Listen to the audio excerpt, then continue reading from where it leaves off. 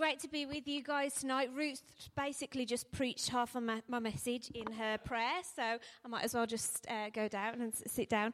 No, my message all tonight is a simple message, and it's literally trust. I've called it trust.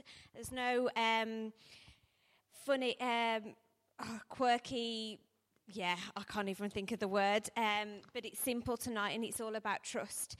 And when I think about the word trust, my youth days come into mind, and I think about the illustrations that we probably would have used back with the young people, the whole trust exercise where there's someone standing behind you and you've got to just lean back and trust them to catch you, or when you're blindfolded and you've got to trust somebody to guide you in a certain place without knocking you over.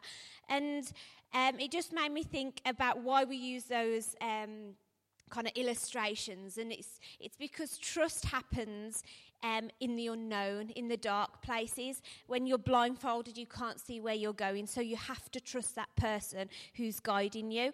And it's easy to trust when we can see the way. It's easy to trust when everything's mapped out and is going well. But it's when times are tough and times are hard, or maybe we're in a dark place where we really have to, that trust in God really has to come into fruition. And Proverbs 3 verse 5 to 6, we half sung the verse tonight in this last song. Trust in the Lord with all your heart and lean not on your own understanding.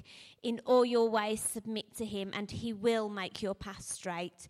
And it's just really tonight just to remind you not to lean on your own understanding. And that message, that song then, if we just dwell on even just that one word, that one line in that song, it says, lean not on my own understanding. My life is in the hands of the maker of heavens. And if we really truly grasp and get a new revelation of what that line is saying, that our lives and our futures and everything about our lives are in the hands of the maker of the heavens. And if we really get a true revelation of that, then trust will become so much easier, and fears will just be able to fall off our lives. So life is full of seasons. Here in the UK, in the natural, we obviously have 4 seasons. They're not quite defined these days. They're a bit messed up with when we actually get spring and summer, and things aren't quite as strong. They're definitely not like they used to be 20 years ago. The winters, I remember proper snow, and I'm only 30, so but I remember real snow like. We don't get it anymore, but we won't go into global warming. But you can still predict the climate in the UK. You know that in summer, our country's going to be in bloom, and in winter, it's going to be a bit dark and cold. And just like the 4 seasons that we live through year in, year out, our life is full of seasons. And maybe you're in a certain season right now. Maybe you're in a summer season in your life right now where everything seems to be going great. Everything's in bloom, everything's warm, and you can see where everything's going. Or maybe you're not. Maybe you're in a winter season right now where everything feels dry and dark and just a bit barren. But we can all trust God in whatever season we might be, because he is the maker of heavens and he holds our lives in his hands. Maybe you might be going through a spring season right now where new things seem to be like bursting up in your life, and you've got to trust that God has got the way for that, and God has got a plan for those new things coming into your life. Trust in God. Maybe you're going through an autumn season, all the leaves fall off in autumn. Maybe things have fallen off in your life right now and you're a bit like you've been stripped back. Trust God in those seasons, because he always has a plan. So whatever it is that you're going through right now, trust that God has got an ultimate bigger plan than what we might imagine.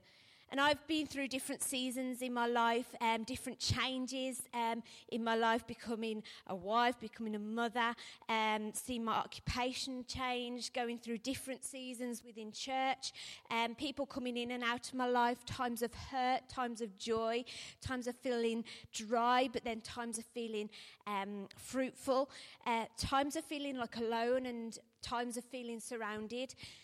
In every season, though, that I've been through, I've always felt and just really undergirded my life out of that trust in God and believing that as I take the steps of faith, of uncertainty, that God is right round the corner and he is directing my paths. Trusting him that he's guiding me no matter what I'm going through, no matter what I might be facing, and no matter the uncertainty that I might want to do. So I just want to encourage you today, if you feel like you're in the dark of where you might be going, or maybe you're just in a hard time right now, no matter how certain your path might look, or no matter where you feel like God is being silent in your life, God has a plan, and it goes far beyond anything that we could ever ask or imagine. And God sees the bigger picture. He's the Alpha and Omega. He's in every single one of our moments, and you can trust him. The Bible tells us that he who started a good work in you is faithful to complete it. So whatever dreams you might have in your heart, you might feel like they've got a bit barren right now, but trust that God is faithful to bring those to fruition. And if you feel like you're coming to the end of an era right now, just trust in God, because an end of an era is never a completion of a destiny. The end of an era is never a completion of a destiny. Maybe you're coming to the end of a certain season in your life right now. Just know that it's not the end. God has got a new season and something amazing lined up for you. So whatever you have in your heart, stick at it, don't give up, keep trusting and be obedient what God has already placed in your hand right now. Be faithful with what he has put in your hand. And I just wanted to encourage you with my quick story of where I'm at right now, because I've had to trust God through a time of dryness, of feeling, oh God, what's the next step, of changing of seasons, and just not really knowing what God has for me around the corner.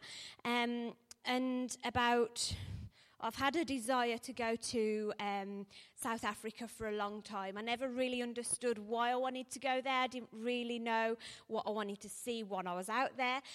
But about 2.5 years ago, I finally got the opportunity to be obedient to that desire and be able to go out there. And we had a few connections with some people over there. And what we were able to see was just really got our hearts. There's a church over there called Life Church, who our church has got connections with, and we were able to go and see the work that they do in the townships in South Africa, in Cape Town, and it really got my heart at that moment. And so Life Church run a charity called Life Child, which, a long story short, I am now working for and being able to be the UK representative of that charity, and really being able to push that forward over here in the UK. But it came from a desire and that heart that God had placed inside of me. I was obedient to that, and a few times down the road, God basically opened a door for me to be able to now do what I'm doing today. And I had to be obedient to that still small voice urging me to go, otherwise I would not be in the position that I am today. Sometimes we have these still small voices as urgings, and we think, oh no, there's nothing can come about that. But if we're obedient to that, if we really believe that is God speaking to us through his Holy Spirit, when we're obedient to that, then God opens amazing doors. He works behind the scenes for us to open amazing doors for us. So I just wanted to ask Ruth, before I came, if I could just share just a little bit about Life Child, really, and just to be to inspire you, and if it's something that grasps your heart as well, you can get involved. But I just want to show a quick, just 3-minute video about everything that Life Child do. So that's just a little bit about Life Child and the organisation that is there. It's obviously educating and providing meals for orphaned and vulnerable children in those 3 places: South Africa, in Cape Town, Mozambique and Malawi. And I just want to share you just a little story about one of the girls who's in one of the projects, and then I'll move on. But she's a young girl, 12 years old, and intro trafficking is a major thing in Africa. Basically, if families can't afford to keep their children, they sometimes end up selling them to either extended family or to people that they don't know for domestic chores or sometimes even sex slavery. And it's a massive thing in especially in Mozambique at the moment. It's something that they're really facing.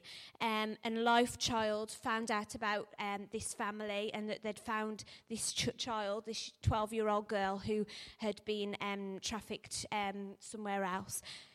And they basically were able to talk to the family, get around that family, and just really persuade them, listen, look, your child has got a great future. Bring her back and we will educate her. We'll provide food for her and we'll give her the opportunity. And they did that. This girl was then brought back. She's now in the school. She's now being taught. She gets loads of educational support, but she gets food and she's really supported, and she's really settled in well. She's an intelligent and happy girl who has a dream to be a doctor. And this girl would not have had that opportunity to even consider her dream if it wasn't for the education that they're providing and the intervention that Life Child were providing, that this girl probably would have ended up just on the streets or doing just a job that was not fulfilling for her dream. But now she's got this opportunity to be a doctor, to be educated, and to go for her dreams. And if you want to know more about Life Child, I'll speak to you afterwards. We do loads of different ways that people can get involved, like child sponsorship and different opportunities. We're doing a mission next year. Hopefully this time next year we're taking a group of people from the UK. So if anyone wants to be involved, come and speak to me. I'll give you some more information. But really I just wanted to share that story, because this opportunity that I've now got has come out of a place where I had to really trust God with what he had for the future for me. And because I was obedient to that still small voice, like I said before, that God opened those doors and led me down a path that has put me out of my comfort zone, has put me into more of a place where I have to trust him even more. But it's on a journey that God has just opened doors and pushed me down paths I never knew that I would walk. And I just want to just put a slide up. I think this was on here. It says, we can trust an unknown future to a very known God. So if right now you are feeling you've got an unknown future, maybe it's a certain situation, maybe it's a long-term goal, maybe it's dream, maybe it's just a confusion with something. But I just want to encourage you that you can trust an unknown future to a very known God. God knows your beginning and your end. He has every day marked out for you. And we can trust him in the unknown times. We can trust him in the good times. We can trust him in the heartache. We can trust him in the silence. We can trust him in the desert, in the darkness, in the lonely times. And we can trust him when we're surrounded. We can trust him in the fire. And I just wanted to bring just a quick the quick story of Shadrach, Meshach, and Abednego, who trusted God in the fire, in a hard time. And in Daniel 3 is where the story is, and it's where King Nebuchadnezzar was the king, and he ruled. And these 3 Jews had been deported into a foreign land after Judah, where they came from, had been conquered, and they were now in a culture that worshipped idols, which was obviously foreign to what they believed. So the king had just decided to build a 90-foot tall gold statue, and was telling everybody that they had to bow down and worship this massive gold statue. But these guys refused to, because they believed in the one true God. And out came some astrologers who basically grasped on these Jews and told the king about the fact that they weren't bowing down to this idol. So the king summoned Shadrach, Meshach, and Abednego, and they asked him if they were true. And this is their response, which I think is so courageous. And it says in verse 16 of Daniel 3, it says, Shadrach, Meshach, and Abednego replied to him, King Nebuchadnezzar, we do not need to defend ourselves before you in this matter. If we are thrown into the blazing furnace, the God we serve is able to deliver us from it, and he will deliver us from your majesty's hand. But even if he does not, we want you to know, your majesty, that we will not serve your gods or worship the idol of gold that you have set up. So Shadrach, Meshach, and Abednego, they refused to bow down because of what they believed. And they even said, that we trust our God, that if you throw us in the furnace, then we're going to survive. Our God is going to rescue us. But even if he does not, then we know that we will still not bow down to your idols. And this was such a courageous step of faith. And they made a courageous stand for God. They trusted him, and they believed that he would save them. But even if he wouldn't, they would still go through that pain for their God, because they trusted him in him so much. And what you might go through may be painful. It may not work out like we have planned, but God is faithful. And be faithful. I just want to encourage you to be faithful regardless of the circumstances, regardless of what you might think is not working out right now. And I read the other day about Chris Koala from, I don't know if I said his name right, but from Jesus Culture, who, say again? Kalala, there you go. I probably still didn't say it right. But he recently wrote a song called Miracles. I don't know if you've heard it on their new album, but that song came out of a moment where they lost their newborn baby. I think he was born early and stillborn. And even when things didn't work out the way that they wanted to, he, out of that song, out of that place, really believed that he had to write a song that declared that, God, I still believe that you are the God of miracles, no matter what my circumstances are. And he wrote this amazing song that I believe that you are a God of miracles. And actually, the Desert Song has got a similar story that we sang tonight. I know the writer of that went to something similar. I don't know the exact stories, but it just reminded me when we sung that. But this is just a quote that one of them, the Jesus Culture people wrote, just out of the whole album that they wrote. It says, I think some of us as Christians have been in seasons where we've felt those hard moments and faced those difficult things. And for us, it was just a making of the conscious choice of choosing God and choosing to press into him and choosing to love him and choosing to believe in him and take him at his word. He is who he says he is, and making that choice to move towards God when you feel hurt or feel angry or feel lost or feel hopeless is a real tough choice. It takes a lot of strength. It takes a lot of courage. And that's one of the beautiful things about having a church family and community that walk with you through the fire and through those tough times. And I just want to encourage you, there's always an eternal reason for the temporary trials that you might be facing right now. And these three guys, they could have very easily bowed down and just kind of pretended they weren't worshipping, but they, even though that they knew they could face a burning furnace, they knew they could do that, they still trusted and still took that stand of faith, and they were around each other. They had friends, so I just want to encourage you to stand together, get people around you who have got the same courageous faith as you, because when you get friends around you who will stand with you in the fire, it will give you courage, it will give you faith to move forward. And then just put your trust in God. Don't put your trust in people. Don't put your destiny in the hands of other people. These Shadrach, Meshach and Abednego could have put their trust in this gold idol, and they could have gone through, but Nebuchadnezzar trusted himself. He had ego, he had pride, and he put this gold statue up to kind of put his authority over the people, and they could have bowed to that, but they didn't. They stood firm, and they put their trust in God. And what happened after that?